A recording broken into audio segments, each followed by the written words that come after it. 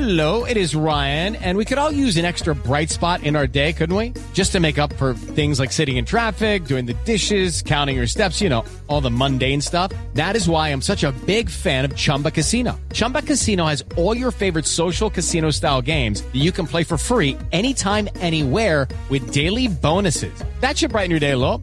Actually, a lot. So sign up now at ChumbaCasino.com. That's ChumbaCasino.com. No purchase necessary. VGW Group. Void where prohibited by law. See terms and conditions. 18+. I'm kicking off this year's Dream Emmy podcast series with the co-creator, exec producer, and star of my latest obsession, Schitt's Creek. Welcome, Dan Levy. Hi. Thanks for being here. It's such a pleasure. I owe you an apology. For what? The show has been on for 4 seasons, and I'm only now discovering it. And I cover television for a living. Listen. I knew it existed. I knew it existed. I wrote about this on TV Line. I knew you were aware. I was aware, which is a step. It is, but not a big enough step, because now I finally, after binging all 4 seasons in a matter of weeks, I'm filled with a deep sense of regret that it has taken me this long, because I would have been singing the show's praises, from the rooftops. That's very nice of you to say. And I'm curious, do you find that people are slow to come to it, or they're catching up on Netflix and they're like, holy shit? Yeah. I mean, I think anytime you're putting out a show that is a smaller show on a smaller network that doesn't necessarily have the means to do a huge, widespread release, you have to bank on word of mouth. You have to bank on consistency. You have to hopefully bank on quality, because one of the great things about being on a cable network is that you have the freedom to tell the stories that you want to tell, but it requires time. And we have fortunately been supported in terms of continuing to be able to tell the stories, and it's only after a couple seasons that people start to catch on, and word of mouth starts to spread. And I think Netflix helped a lot too. Once it got on Netflix and people were able to binge the first 2 seasons, we saw even more growth because you're reaching a wider market than ever before. I also think we're a show that at its core is about people discovering what love is. And I don't want to say necessarily that it's, coming at a needed time in terms of... I'll say it. It's coming at a fucking needed time. But it is a light show. It is a show about growth and people realizing that, materialism isn't necessarily going to make you happy in the long run. And I think the fact that we are in a political crisis at this point, and people are looking for kinder, gentler opportunities to, or ways to make themselves feel good, it seems more and more in terms of the feedback that it went from, oh, this is a funny show, to, oh, I need this show. Yeah. And that is such a wonderful, fulfilling, it's scary given the political climate, but it's a wonderful thing to know that people are tuning in as a way to bring some light into their weekly routines. So the show is so funny. The performances, the comic timing, the writing, it's all so great. What really surprised me was the heart you really feel this in season 4. Like, I feel like it really comes to a fore where this family really genuinely loves each other. And it just, I love these characters so much. I root for them so much, and which is crazy because they lived such privileged lives. On paper, it would seem like, why would you give a shit about this family? And I genuinely care about them so much. And I want to talk to you about season 4 specifically. And it feels like this was the season they officially became residents of Schitt's Creek. Yes. And my question for you is, any concern about losing the fish out of water aspect of the show the more they get sort of ingrained in this town and become part of the fabric? No, only because I know how it ends. So it's I know the stories we're telling. I know the chapters that need to be put in place in order to set up everything that happens. Yeah. So, for us, I think the great thing about the family is that you have 4 different people who have 4 different outlooks on life you have ranging from Moira, who will never want to be part of this town. She will always be looking for a way out. She will tolerate these people. She will tolerate and sort of lean into some of the experiences that she gets roped into. But if given the lifeline, she's freaking out of there sooner than, you could snap.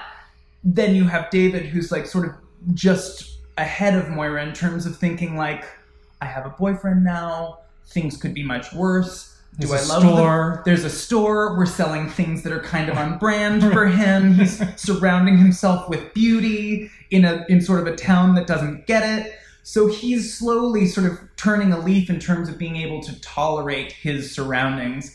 And then I think you have Johnny, who's trying to make the most of, he's trying to start a business again and get his sort of bearings in a new capacity and try and build his business back. And then, Alexis, who has always been very adaptive to whatever situation she's been thrown into. And I think she's the one who really could be fine anywhere.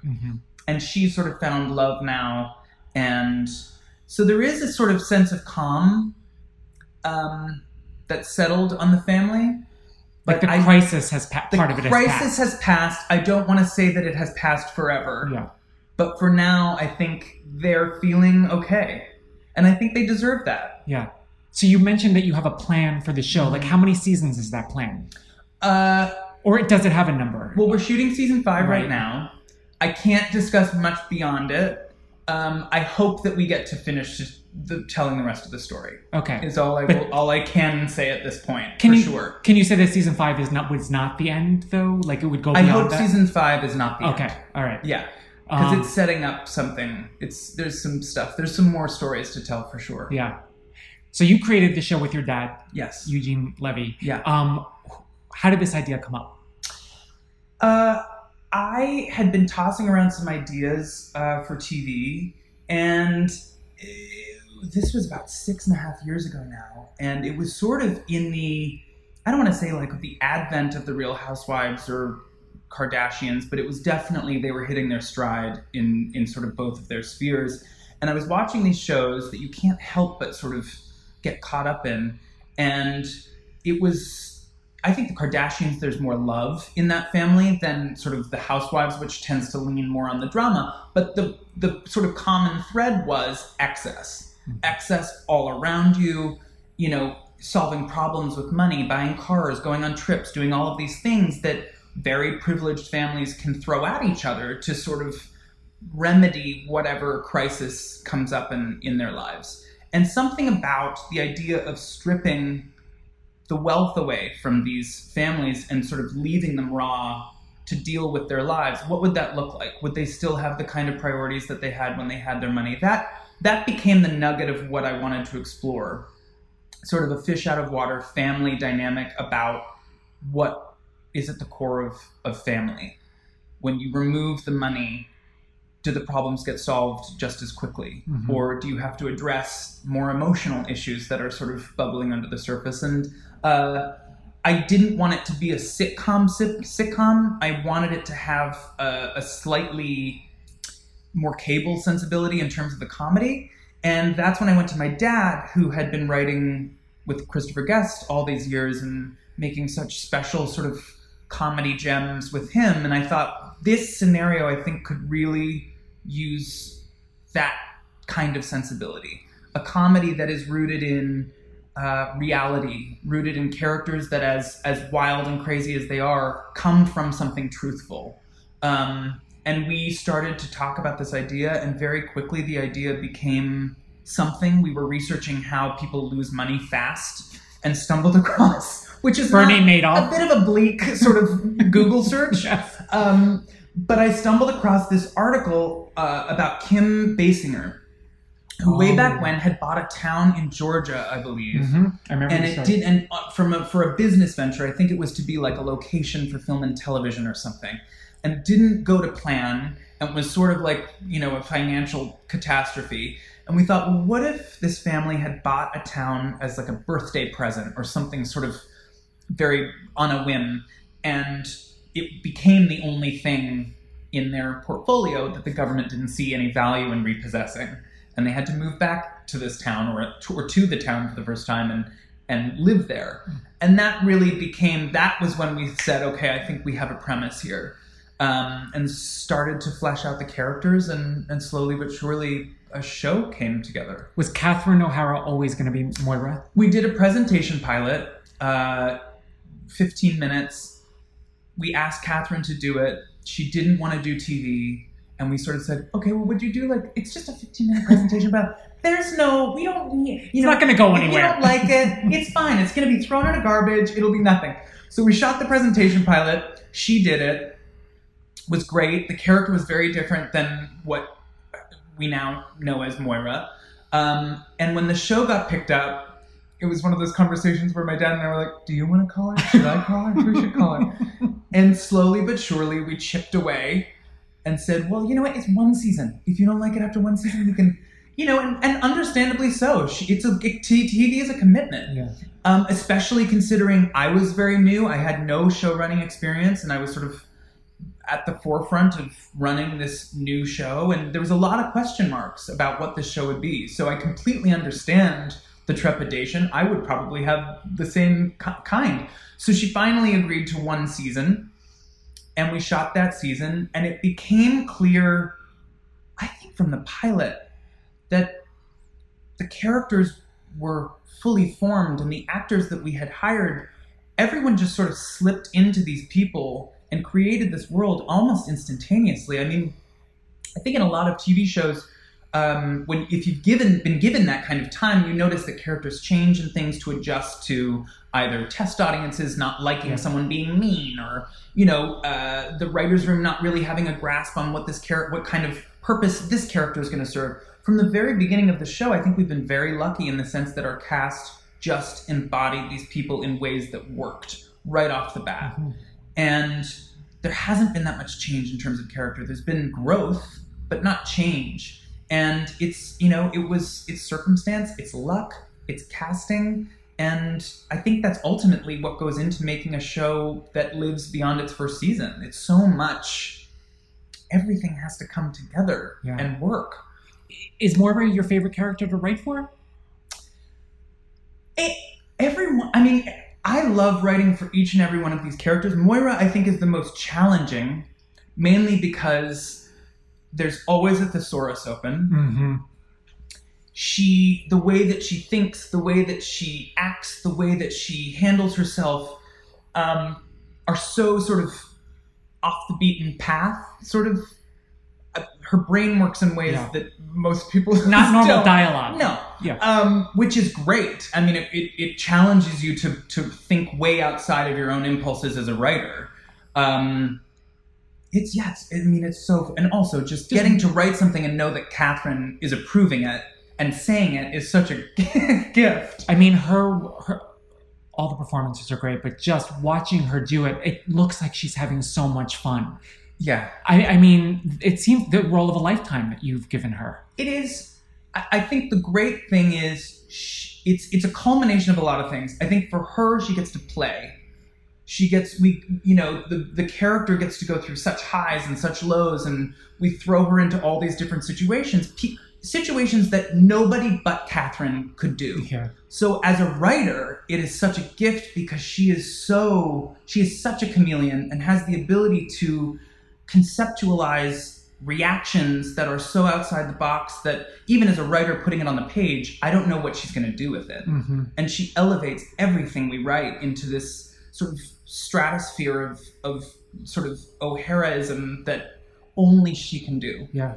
And it's a masterclass in comedy getting to watch her work. And her character, it's so specific, and you've done such a good job of the consistency of that character, because I could see other shows possibly seeing her go in all these wild directions, but she's contained you have a very specific idea of this character and how much, the underlying heart that she has. Like she's not a mean person at all. No. She's never mean. No. But she's been coddled in the entertainment industry a little too long, I think. Yeah. She thinks about herself a lot, which ultimately we all do, really deep down. Maybe not quite as much, but for her, I mean, the challenge as a writer's room is this is a character that wakes up every morning not wanting to be in this town.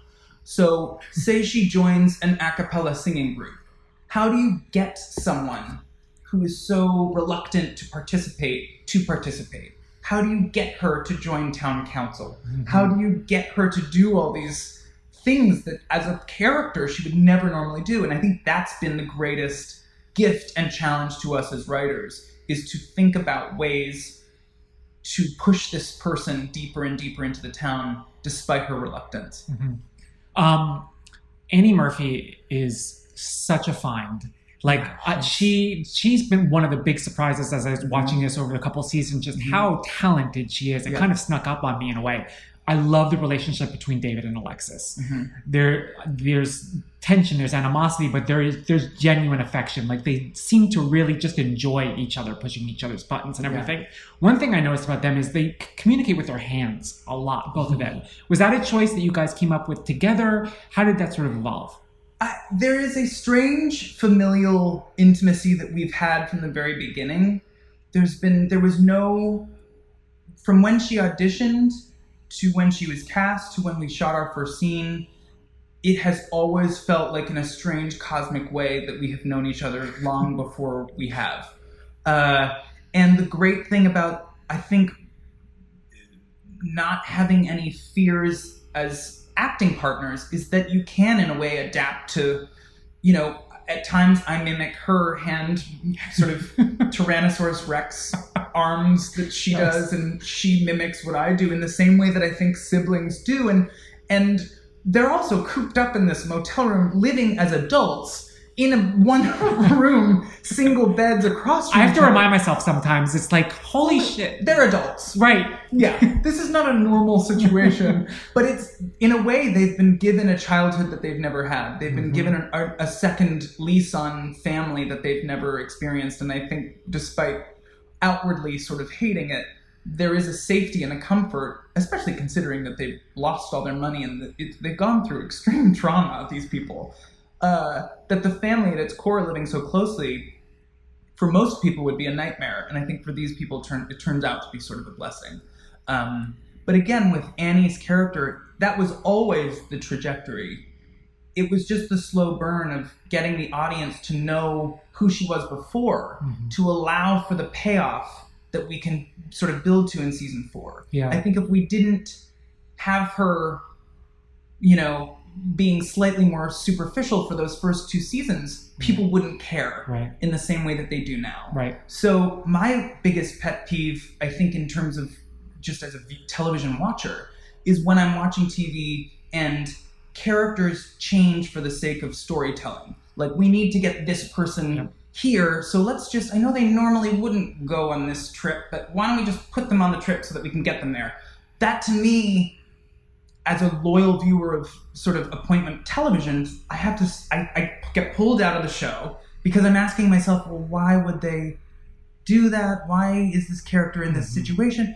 So as a story, sort of as a story, I think we almost go above and beyond to try and make sure that every decision that is made by these characters is something that is rooted in what they want and seemingly plausible. Yeah. Because I think the minute you sort of throw someone out on a ledge where they'd never normally be, the audience, even in a subliminal way, is thinking, that's sort of weird. Why are they? And then they're not focused on the story. They're focused on why that character would be doing what they're doing. Right. Does that make sense? It does. It does make sense. And sort of in related situation, David and Patrick, that relationship, I feel like on any other show, that would have been maybe stretched out a couple seasons. Like the will they or won't they, blah, blah, blah. And they came together relatively quickly. And was there an impulse? Was there a feeling amongst maybe the other writers where we need to drag this out more? This is, let's take advantage of this tension and play it out. More of like what you did with Ted and Alexis. Right. I think the Patrick David thing almost was, I had always known that by the end of season 4, they would be in a very good place. And that the end of season 3 was setting up David to have a boyfriend. I think in a way, our thoughts were not necessarily on the relationship, but rather David has gone through so much as a person like, let's give him someone now to sort of change him. And we're able now to peel back the layers on David in ways that we were never able to do before, because he needed that safe space, that intimate space to start revealing sides of himself. So it was more to get David to a place where he could open up, rather than let's make this about the relationship. Because to me, the will they, won't they is always fun to write. But I find for an audience, it does get to a point where you're like, you're just dragging us along for ratings at this point. Let's be honest. Every episode's a cliffhanger, will they, won't they? So as a challenge to the room, we said, well, let's just do what would naturally roll out here. We don't need to drag it out, because if we have stories to tell, and I also really like the stories that we tell for them as a couple. I never felt the impulse to tease, because I think there's fodder there for a successful relationship. There's so much sort of nuance in the first sort of beginning stages of these two people who have come from very different backgrounds, navigating life together.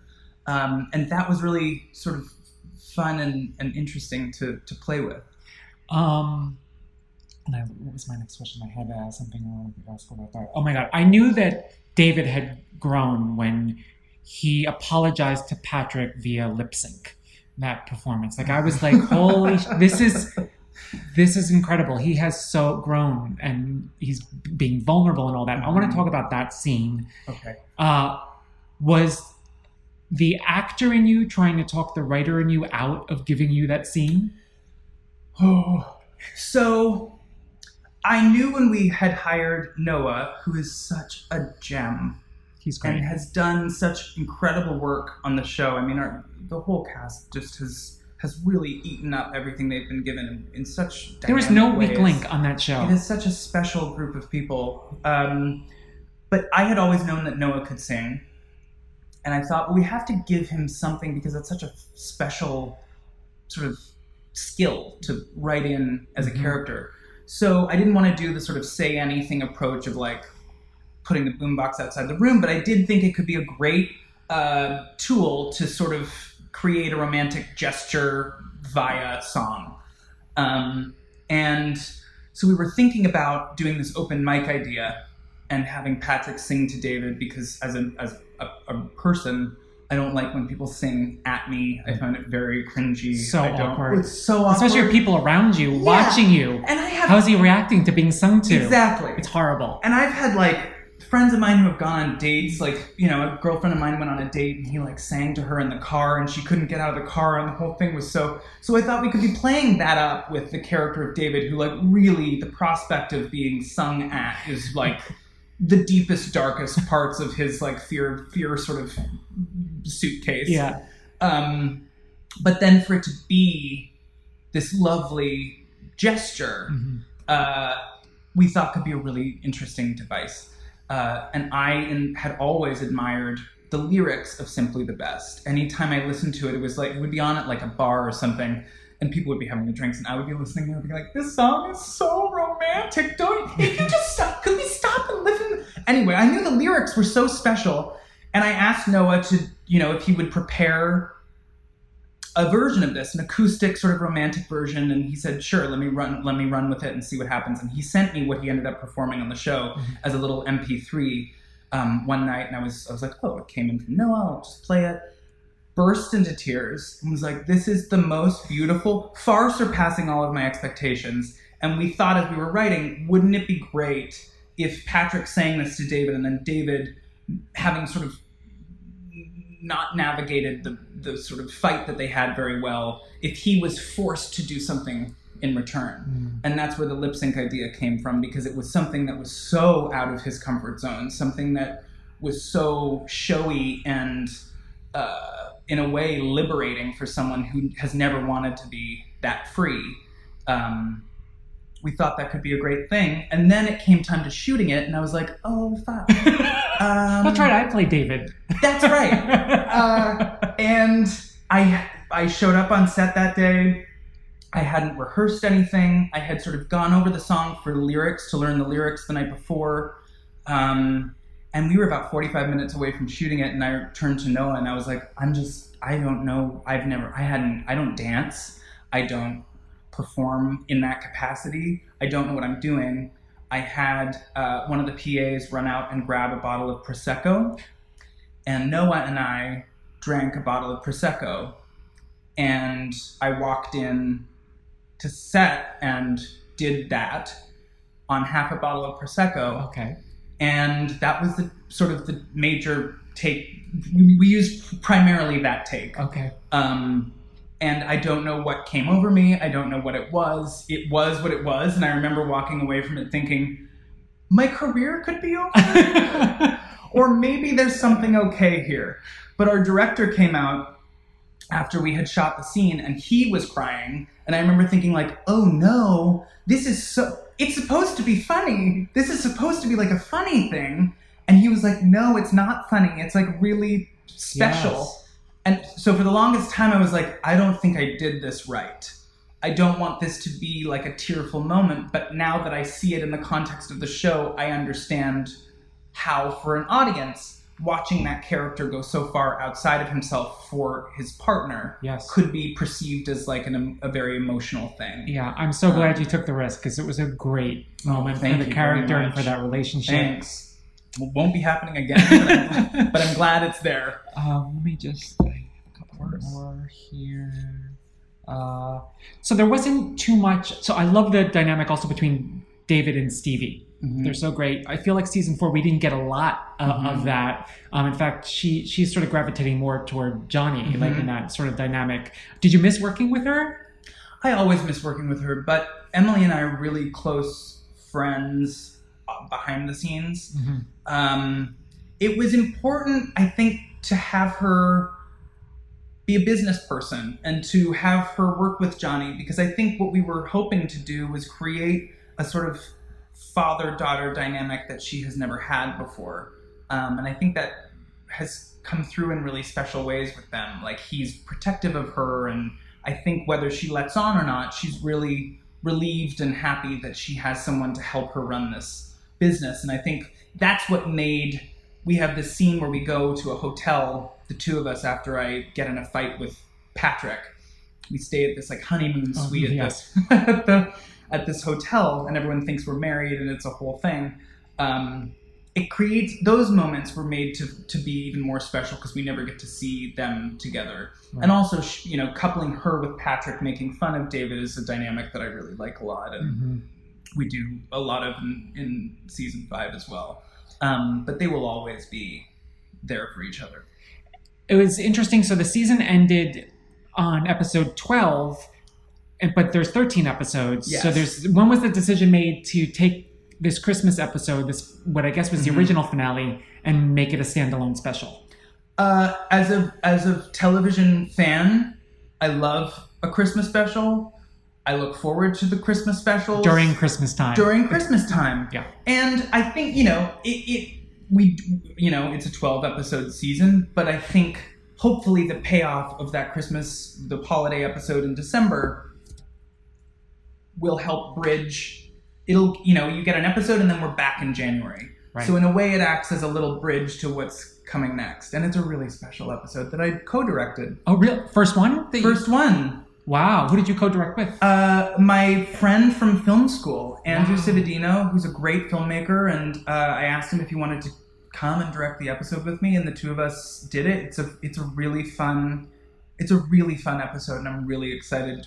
Part of me wanted to share it now, but we thought, I think the payoff, given the holiday season, might be a little more fun. It's kind of crazy that we haven't witnessed Christmas at Schitt's Creek, because that seems like that would be a whole phenomenon. Yeah.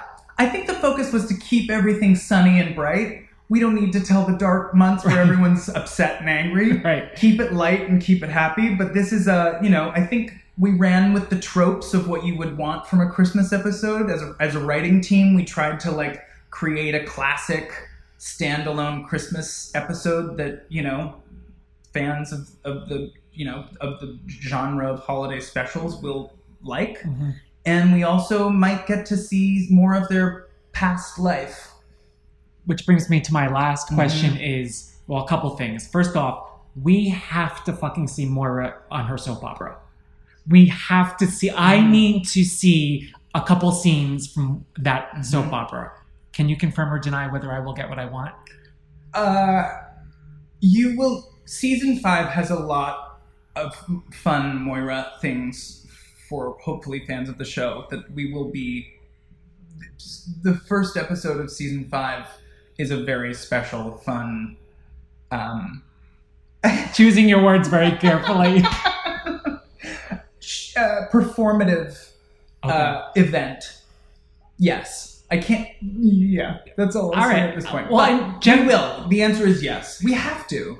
I mean, I think before the show is done, yes, we need to see that. Sunrise Bay is stuff of legend. Yeah, we need to. Even if it's just a cold open where we see a scene, something. Yeah. But just sort of generally speaking about flashbacks, I feel like there's might be an opportunity there to see what they were like for an episode, what they were like before this all happened. Because we really in the house do you have any interest in exploring that? I would imagine come December you might get a little bit of that. Oh, okay. Christmas old. I mean, you sort of want to see what it looked like. Yeah. The Christmas parties. Yes, absolutely. David and Moira have we've already shown the Christmas medley that they performed. Yeah. I think we need to hash that at some point, maybe. Who knows? But yeah, I think there'll be some times of your. Does that make sense? Yeah. Yeah. Theoretically? I think so. Yeah, we might get to go back to the past for a little bit. Awesome. Mm-hmm. Dan, thank you so much for coming. Thank you so much for having me. Awesome. Thanks. Okay, round 2. Name something that's not boring. A laundry? Ooh, a book club. Computer solitaire, huh?